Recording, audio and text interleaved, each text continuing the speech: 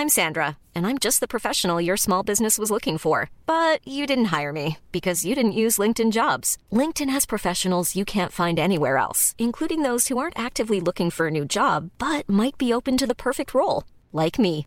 In a given month, over 70% of LinkedIn users don't visit other leading job sites. So if you're not looking on LinkedIn, you'll miss out on great candidates like Sandra. Start hiring professionals like a professional. Post your free job on linkedin.com/people today. Everyone knows therapy is great for solving problems, but getting therapy has its own problems too, like finding the right therapist, fitting into their schedule, and of course, the cost.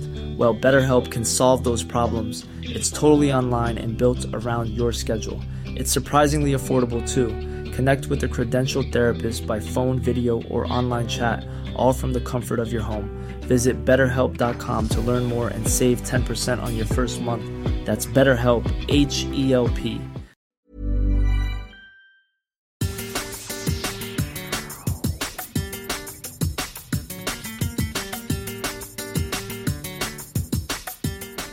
Hello, everybody, and welcome to this latest edition of the LaLiga Lowdown podcast. My name's Tom Harris, and I'm joined here by Catalan football expert Roman de Arquer to preview the Matchday 3 fixtures. How are you, Roman? Good. Looking forward to more football because, I mean, that previous match day was pretty cool, but I'm sure we'll see even better games this weekend. Yeah, it's relentless, isn't it? You don't really get much of a rest in La Liga with having the Monday games and then starting again on Friday. It's really quick turnaround.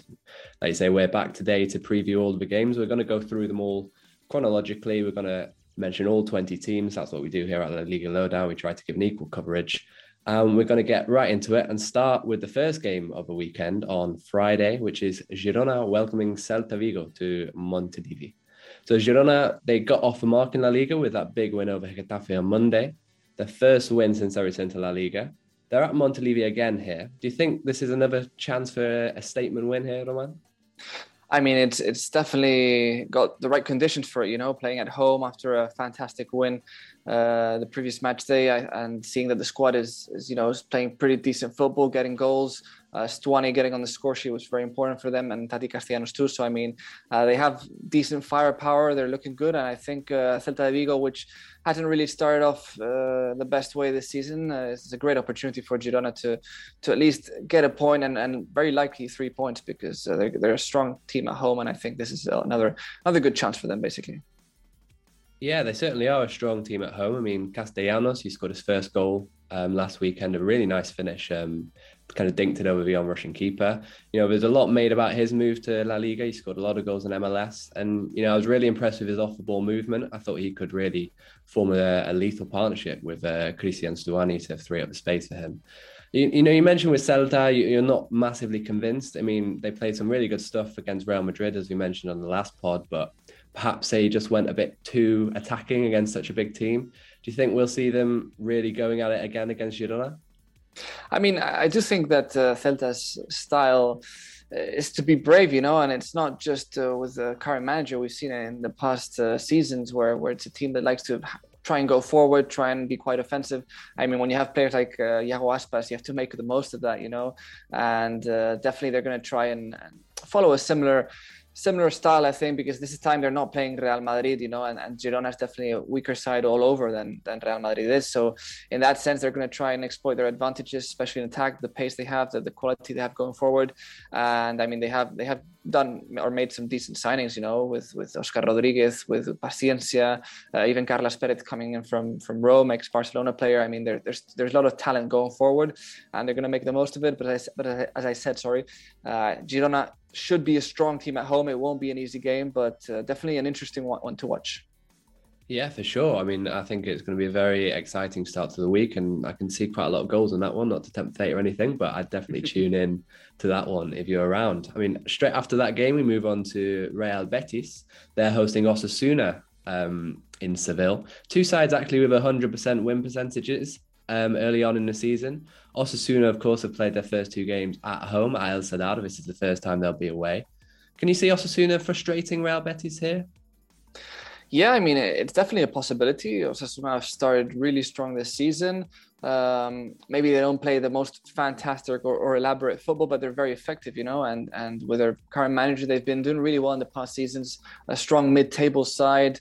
And knowing that Betis also, are struggling to still register quite a few of their players, that could pose as a little bit of a problem for Pellegrini, who maybe doesn't need to rotate so much at the beginning of the season, but you still want to have, guys available, maybe already start giving rest to some, taking into account it's going to be a very long season with the World Cup in between. So in that sense, it's not great or ideal for Real Betis, but Osasuna at home are a stronger side. That's true. Away, maybe they're not as reliable, but still, I think they're going to put up a fight, and it's going to be probably a low-scoring game, I'd say. Yeah, I tend to agree with you on that one. Interestingly, it was Sam Leverage who mentioned it a couple of podcasts back that it took Borja Iglesias, a Real Betis striker, 8 game weeks to score his first La Liga goal last season. He's already on 3 this season after just 2 match days. Admittedly, 2 of those were penalties, but Real Betis have actually won the last 12 games that Borja Iglesias has scored in, so it's a very good record. With Borja Iglesias starting off the way that he has, with, obviously Sergio Canales and all the other players that Real Betis have, do you think they have a chance for the top 4 this season?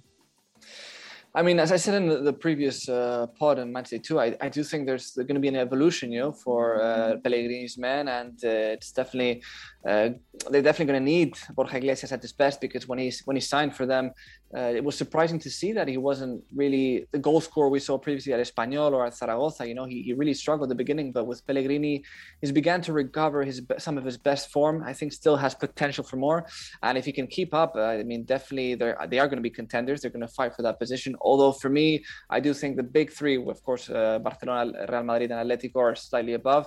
And I do see Villarreal also being very competitive. And for me, they'd be the 4th. But if it's not them, definitely I think Real Betis will be the main contenders for that 4th spot. Yeah, it's a fascinating race, really, with, like you say, Villarreal and Real Betis. Another team involved are, potentially Real Sociedad. They're the next game on the agenda, the first game of the Saturday games. And they travel to Elche. Elche got off the mark with a 1-1 draw last weekend against Almeria. We've seen links this week of perhaps Mojica on his way to Villarreal. Obviously, Elche have brought in a few players as well. Who are the main players to keep an eye on in this side? And do you think they can perhaps hurt Real Sociedad? Well, I was impressed in the game against Almeria, because Elche, despite conceding that goal, they could really feel the support of their fans in that game, and in their stadium, they seemed pretty strong. They got their goal back, and they were pushing, for another one, and they have quality. Collado, of course, in his debut already scoring for them.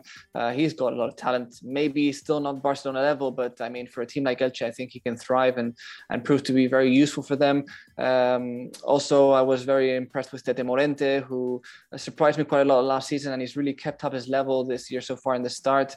He's definitely one of those guys that can help them going forward. And I'd like to point out Lucas Boyer, who recently came back from his injury. He had his first minutes against Almeria, and he was really good before all the injury troubles he had. And I think Elche can really make a lot of good use of him, because he's a good talent. And if he can get back to his best form, scoring those goals, I see him playing in a stronger side in the near future. Yeah, completely agree with that one. Big fan of Lucas Boyer, and I think with Roger Martí as well coming in from Levante, he's the second highest La Liga goal scorer in Levante's history, so he clearly knows where the goal is. And yeah, completely agree with that Collado point as well. Talk about goal scorers, we've got to move on to La Real and talk about Alexander Isak. Absolutely out of nowhere really today, the news came that Newcastle have agreed a reported 70 million plus 5 million add-ons bid for Alexander Isak. What next for Real Sociedad, do you think, then? Because, how much of a loss is that going to be for Alguacil's side? Well, it's quite a blow, because if you keep in mind that Oyarzabal is still injured for a while, and he's their other main player going forward. Carlos Fernandez, he's also injured, but he hasn't really been that decisive, let's say, as Isak. It's a blow, because, for example, for the next game, they can only really depend on their youngster Carricaburu, who of course, maybe he isn't used to these situations of having to start. Take into account you've lost your main striker, but if there's a manager that can make the most of these youngsters, it's definitely Alguacil. We've seen it in these past few seasons, where he brings guys from the youth system and they thrive immediately, or they really perform quite well. So I mean, I definitely want to be in Alguacil's hands, in this kind of situation where a youngster has to step up. But at the same time, they're going to have to really look quickly, because there's not much time left before the transfer market closes, and they're going to have to try and see what there's available. Maybe Raúl de Tomás is an option, because he's also considering leaving Espanyol or something like that. But of course, there's little time, although there's a lot of money. We'll see if they have to spend a lot of cash or they can find a cheaper solution. Yeah, for sure. I mean, Oyarzabal, as you mentioned, a massive miss for Real Sociedad, because when Alexander Isak wasn't scoring, it seemed like Oyarzabal was the one scoring instead. I've been impressed with Mohamed Ali Cho off the bench. Obviously, very, flashes in the pan, really. We've only seen a few kind of runs from him and a few chances, but, he looks like a player who could eventually step up to fill Alexander Isak's shoes. But yeah, it's going to be a very interesting couple of days until the transfer window closes, that's for sure. So moving on, the next game on Saturday, we have Rayo Vallecano playing at home for the first time this season against Mallorca. It's been an amazing start to the season for Rayo on the pitch. Obviously, we've heard about their off-the-pitch issues.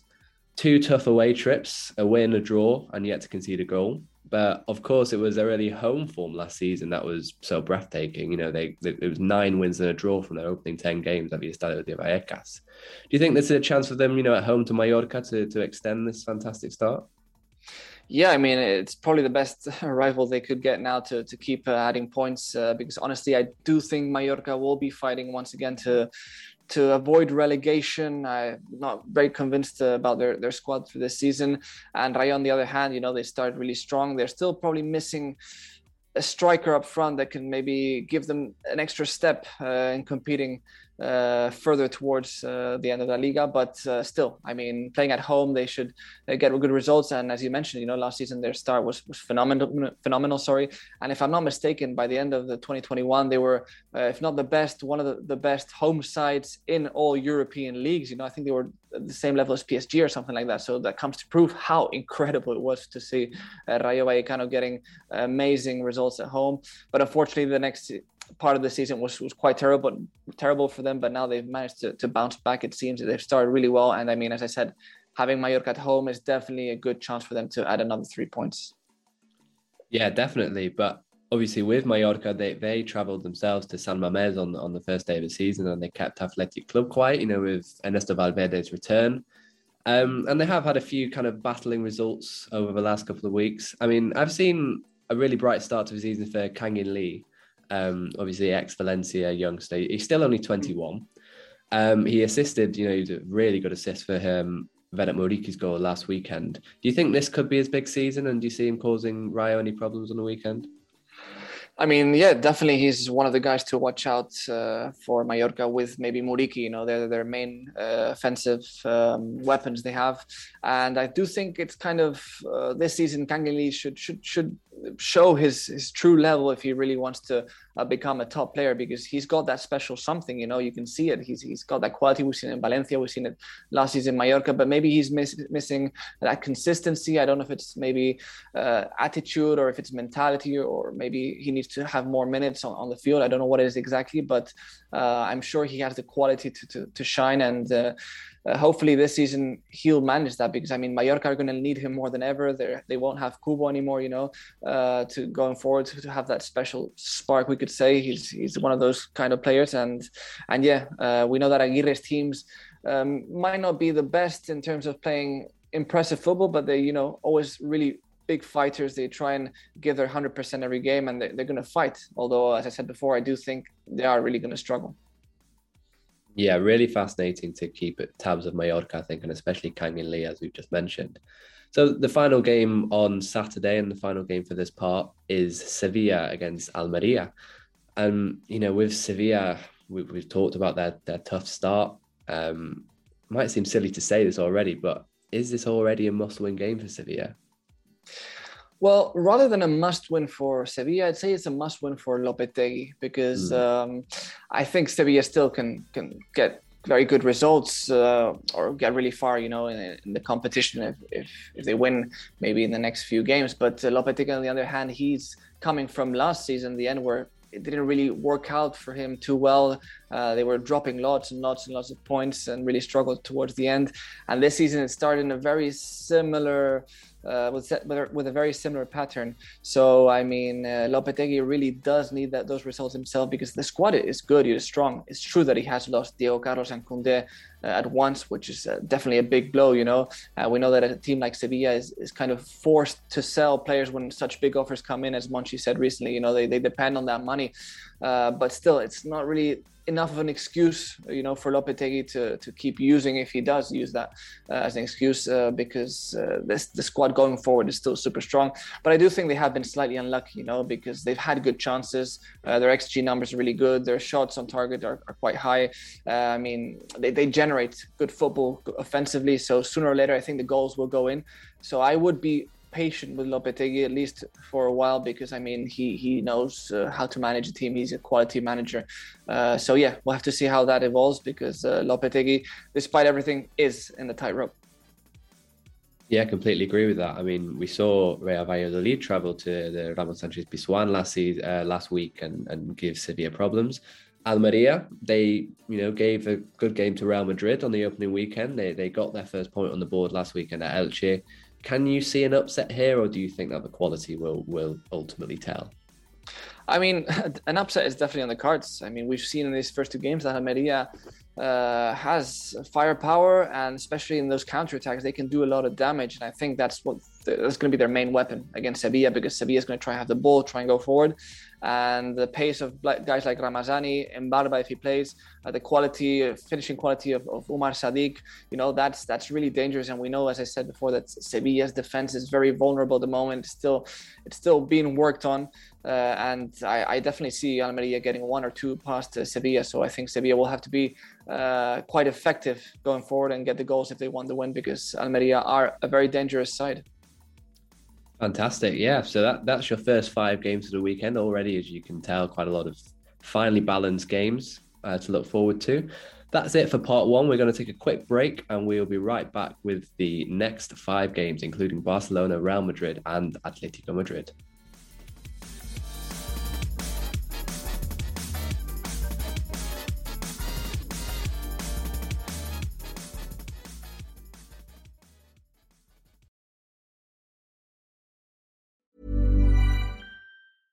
Ryan Reynolds here from Mint Mobile. With the price of just about everything going up during inflation, we thought we'd bring our prices down. So to help us, we brought in a reverse auctioneer, which is apparently a thing.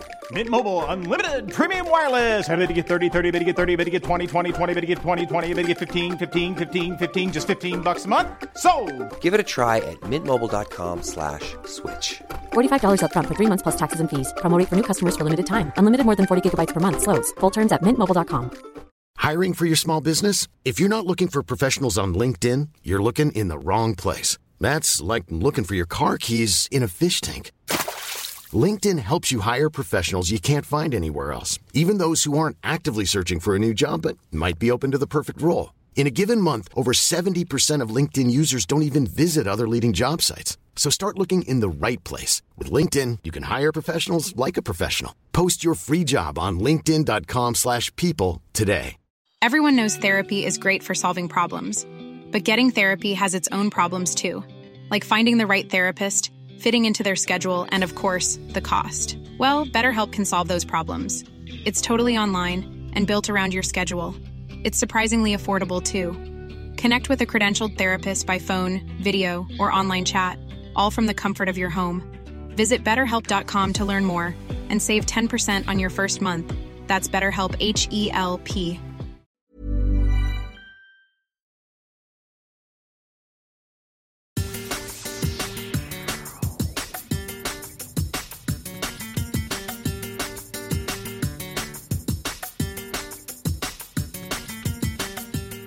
Hello and welcome back to the second part of the La Liga Lowdown Matchday 3 preview podcast. I'm here again with Roman and we're going to dive straight into the Sunday fixtures. Plenty to talk about in this second part. We're going to start in Madrid and we're going to start at Getafe. miserable start for Quique Sanchez Flores' side, it has to be said. Their fans will be hoping that they don't go on to lose 7 on the bounce again like they did to start last season. Do you think this is just a tough start for Quique Sanchez Flores' side, or do you think there are some problems here that need to be fixed? Well, I mean, at this point, we could maybe still say it's just a tough start, lots of new players, lots of changes. And of course, it takes time sometimes. Also, let's not forget some of those signings, like, for example, Luis Milla have been unavailable. And I think he can be a really key player for them. Also, Damian Suarez unavailable, other important guys, Aladerete, who's just signed, he might not even be available either. So, I mean, all of this kind of build-ups to complicate things a bit in the first few games. But despite that, he will need to get those results sooner rather than later, because, I mean, when a club like Getafe spend that money or go for so many strong mid-table players, then they need to get results, and they can't really afford to start like they did last season, as you mentioned. So maybe that could be also a bit of a problem in the sense that the fans might start to panic, and start to feel like the story is repeating itself once again, and they really want to stay away from that. So in that sense, Quique needs to get results soon, but of course, at the beginning, just 2 games, let's keep it relaxed a bit and let's not jump to conclusions. Yeah, I mean, on the other side of the coin, we have the visitors, Villarreal. I mean, they couldn't have really gone much better for them their start of the season. That 2-0 win at Atletico Madrid last weekend was mightily impressive. 5 goals scored, 0 conceded. And they seem to have Getafe's number 2. They've won the last 6 consecutive games against the Madrid side. So, I mean, as a Villarreal follower, I'm very used to, seeing this up and down league form. Do you see this as a routine victory for Emery's side, or would this just be kind of classic Villarreal to lose this one after winning at, just over the road at the Metropolitano last weekend? Well, I want to think they're going to kind of fix that, that they're going to start getting the wins more in a routinely manner. And I do think they should be capable of beating Getafe. I mean, as you said, their record is really good against this side. And seeing that the problems they're having, Getafe are having at the start of the season, I think Villarreal could really exploit their quality, especially going forward. I think Getafe are going to try to really sit back, a lot, because they're quite vulnerable in defensive positions. We saw against Girona, for example, or Atletico de Madrid, and seeing how Villarreal have started this season, beating Atletico Madrid and playing good football with the offensive weapons they have and all that. I think they should get a relatively comfortable win. But of course, as you said, Villarreal can sometimes surprise us, and when you least expect it, drop points. But let's see if Emery has finally found a way to correct these frights they get now and then against weaker sides. Yeah, fingers crossed, definitely. So moving on to the next game of the day, and we have FC Barcelona hosting Real Valladolid at Camp Nou.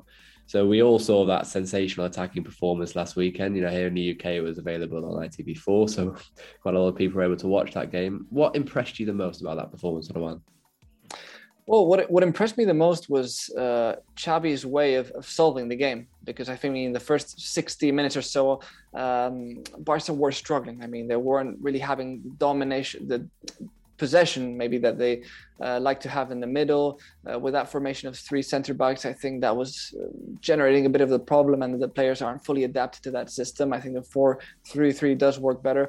But then in the first game against Rayo Vallecano, he brought in a lot of attacking players towards the end of the game, as if you were playing Pro Evolution Soccer or FIFA, where you bring all your star signings and put them in front and they'll score goals. But in football, it doesn't really work that way. So I felt like that was maybe a strange move against Rayo, but he did it again by bringing on Ansu Fati and Rafinha, and it really worked this time. So, I mean, credit to Xavi for kind of finding Real Sociedad's weak spots, and with those 2 changes, the game really turned around completely. And from there on, it was just Barca going forward, and it was 4 goals, but maybe it could have been a few more, So if Xavi can kind of start to fix these problems Barca's having, especially I think in the midfield, they need a bit more control. If they can do that, I think against Valladolid, we could see also a big chunk of goals from Barca. Yeah, I mean, we have to mention Ansu Fati after his cameo performance on the weekend. So it's obviously 2 assists and a goal off the bench. There's a bit of debate around Ansu Fati because obviously his injury record, people don't want him, to tire him out. People don't want, any unnecessary stress on that dodgy knee. But given his performance, do you start Ansu Fati, or are you lying on the side of caution here? No, I think you definitely start him. I mean, when you have a player of his talent, with that inspiration and with that football, you have to make the most of him, and I think he definitely should, and I think he'll likely start the game. Yeah, as for Valladolid, they're back in La Liga after a year out last season in La Liga Smart Bank. They've already held Sevilla, as we were talking about before, at the Ramon Sanchez Pizjuan. And I'm sure you remember 2 seasons ago, Valladolid did cause Barcelona quite a few issues at Camp Nou. It was only a last-minute winner from Ousmane Dembele against 10 men that actually, gave Barcelona a slender 1-0 victory over Sergio's men. Do you think Barcelona just have too much this time, or is there any chance that Rayo Valladolid can frustrate Barcelona? Also, let's not forget they still have their main striker baseman injured. He was really good in the second division, and they are going to miss him, and they are missing him in the start of the season. They're playing with Sergio Guardiola, who's all right, but I don't really find him too good enough. Maybe if you want to really survive in the first division, And the Barca, on the other hand, they've spent a lot of their future income, we could say, in making a strong team at the moment. So they need immediate results. So that's why I think they're really going to go for La Liga this season, and they're going to have to win these games if they want to compete against Real Madrid and other clubs. So in that sense, I think Valladolid are going to have a really tough time. Yeah, fascinating tie in store. I mean, staying in Catalonia, we move across to Espanyol. They're hosting Real Madrid this weekend, so it's a very difficult tie for Diego Martinez's men. It's been slightly underwhelming, I think, for Espanyol. I mean, I was watching that game against Rayo last weekend that they lost 2-0 at home. I noticed in that defeat, 6 of the players on Diego Martinez's bench had fewer than 30 minutes in La Liga to their name. 3 of those players had 0. And I think the front 3 with, Ruben Sanchez is 21 years old, a kind of converted fullback. Nico Melamed, 21 years old again, not exactly prolific, alongside Joselu. Do you think Espanyol are lacking options and, perhaps an attacking spark up front? Yeah, definitely. I mean, it's been a very hectic season in terms of players departing from the club this season. There's lots of changes because, of course, Diego Martinez come in, but then they've lost Diego López, David López, Didac Vila, Oscar Melendo, Loren, Morlanes, Ángel Herrera, Goulet, Mbarba. I could go on because there's still more players. So that just comes to prove how this team is really changing, and not just in attack, And we still have to see what happens with Raúl de Tomás, who is very likely going to depart. And that's going to definitely be a big blow for them in attack because, I mean, the prospect of having Joselu and Herrera and Diego Martinez as a coach for me was incredible. I really thought that maybe they would be contending, maybe even Europa League positions, because those two up front together could do a lot of damage. But then at the same time, they haven't really reinforced their attack. Of course, Dani Gomez has come in and Joselu, as we mentioned, but I'm not sure that's enough if Espanyol want to take it up a notch, and compete for bigger things because, I mean, they have the capabilities. They have a president who can really, or I think, who can spend a minimum amount of money to improve stuff, but it's not really being played in the right way. But there's still some time. They have still a while till the transfer market closes, not too much time, but they still need to find something else, I think, in attack and solve that RDT situation, which is crucial for them. Yeah, for sure. I mean, I think for me, just looking, purely at the shots taken, Raúl de Tomás had 101 shots in La Liga last season. That was second only behind Karim Benzema. Adrián Mbarba as well as a prolific shot taker. It feels like they're lacking that kind of player to make something out of nothing. Joselu obviously scores a lot of goals, but he does need service. So I think that's something to look out for Espanyol. Obviously they're up against Real Madrid, as we said, a very daunting prospect. They were absolutely lethal against Celta on the counter-attack. How do you think Espanyol can go about stopping them? Or can they? Exactly. Can they is the question. And I honestly don't really think they can. Unless there's some miracle masterclass from Diego Martinez and he brings out this formation or tactics that surprise us all. I really just don't see Madrid losing this game because also we know that historically Madrid are very good against Espanyol. They tend to get really positive results, and I don't think that's going to change in this match. And honestly, unless Diego Martinez or Joselu himself comes up with some magical performance, I really think Espanyol are going to have a tough time. And the start of the season isn't looking great at the moment. Might we see plenty of goals on Sunday evening, just like we did last weekend? So moving on to Monday, we have 2 games left to cover. The first of which, Cádiz hosting Athletic Club. 2 defeats in 2 for the Cadiz. You know, a lot of us were worried here at the La Liga Lowdown squad, you know, at the start of the season that they were going to go down. You know, granted, they've had 2 very tough opening fixtures, but do you think generally they're up against it in this relegation race? Definitely. I mean, they're going to be another of those contenders once again. Sergio González, I'm not a massive fan as a manager, even though last season he did manage to avoid going down.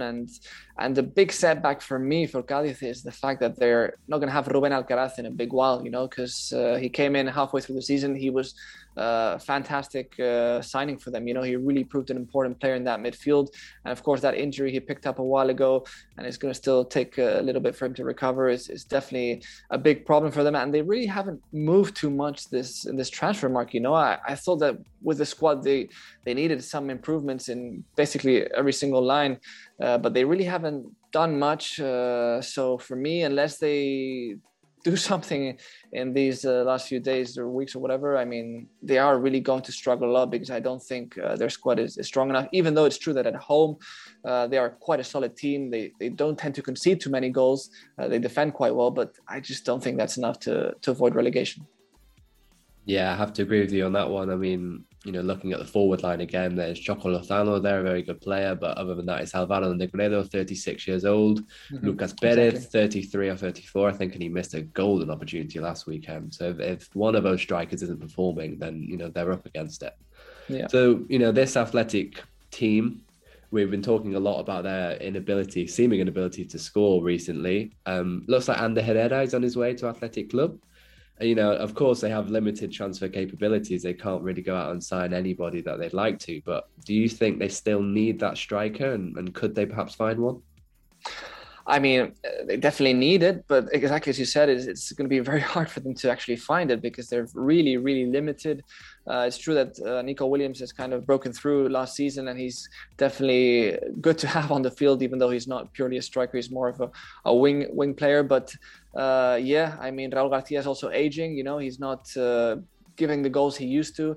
And I thought Oscar Sancet might be the new Raúl García in a way because when he was available for the team last season, he did look like a very dangerous player going forward. But so far with Valverde, he is playing more as a midfielder, which is quite a surprise. So maybe if Ander Herrera arrives, he'll free Sancet to maybe play more attacking positions and help out the team in that sense.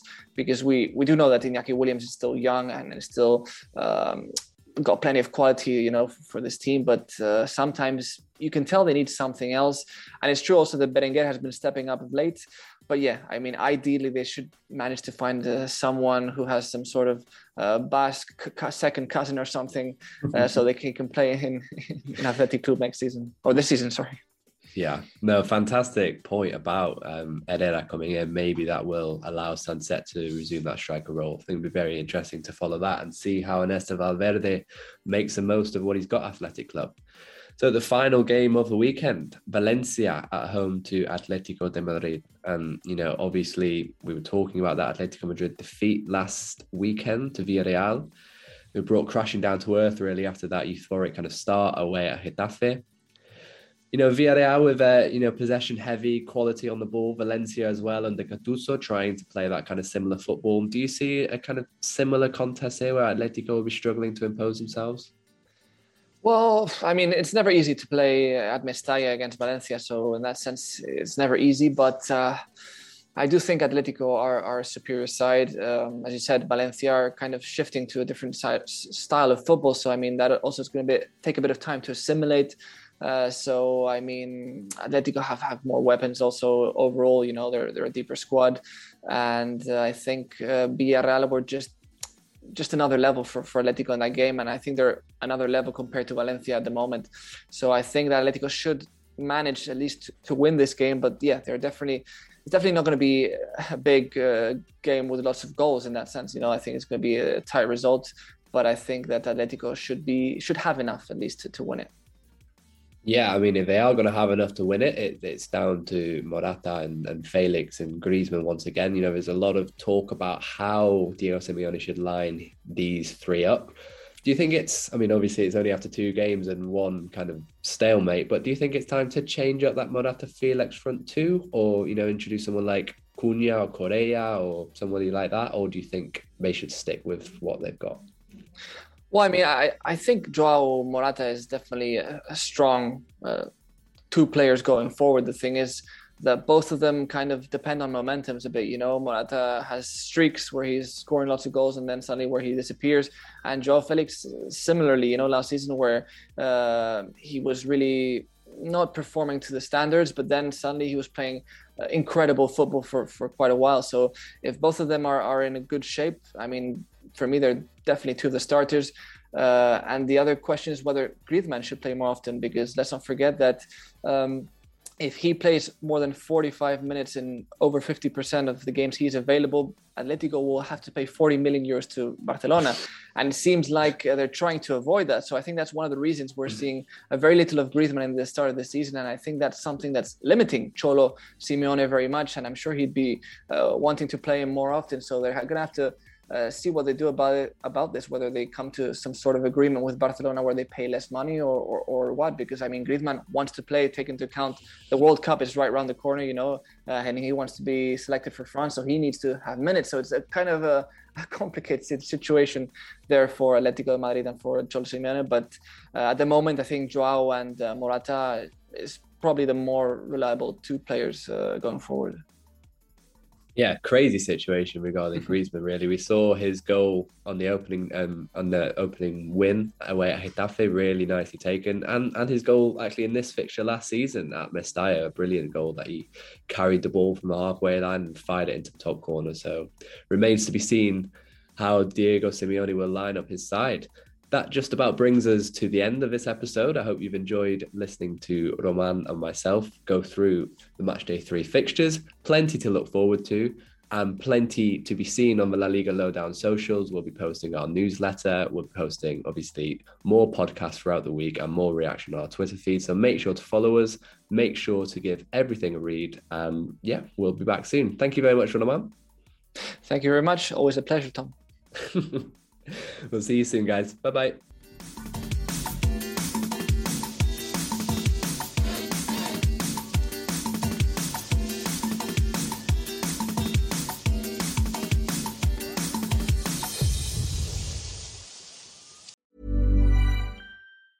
Mom deserves the best, and there's no better place to shop for Mother's Day than Whole Foods Market. They're your destination for unbeatable savings, from premium gifts to show-stopping flowers and irresistible desserts. Start by saving 33% with Prime on all body care and candles. Then get a 15-stem bunch of tulips for just $9.99 each with Prime. Round out Mom's menu with festive rosé, irresistible berry chantilly cake, and more special treats. Come celebrate Mother's Day at Whole Foods Market.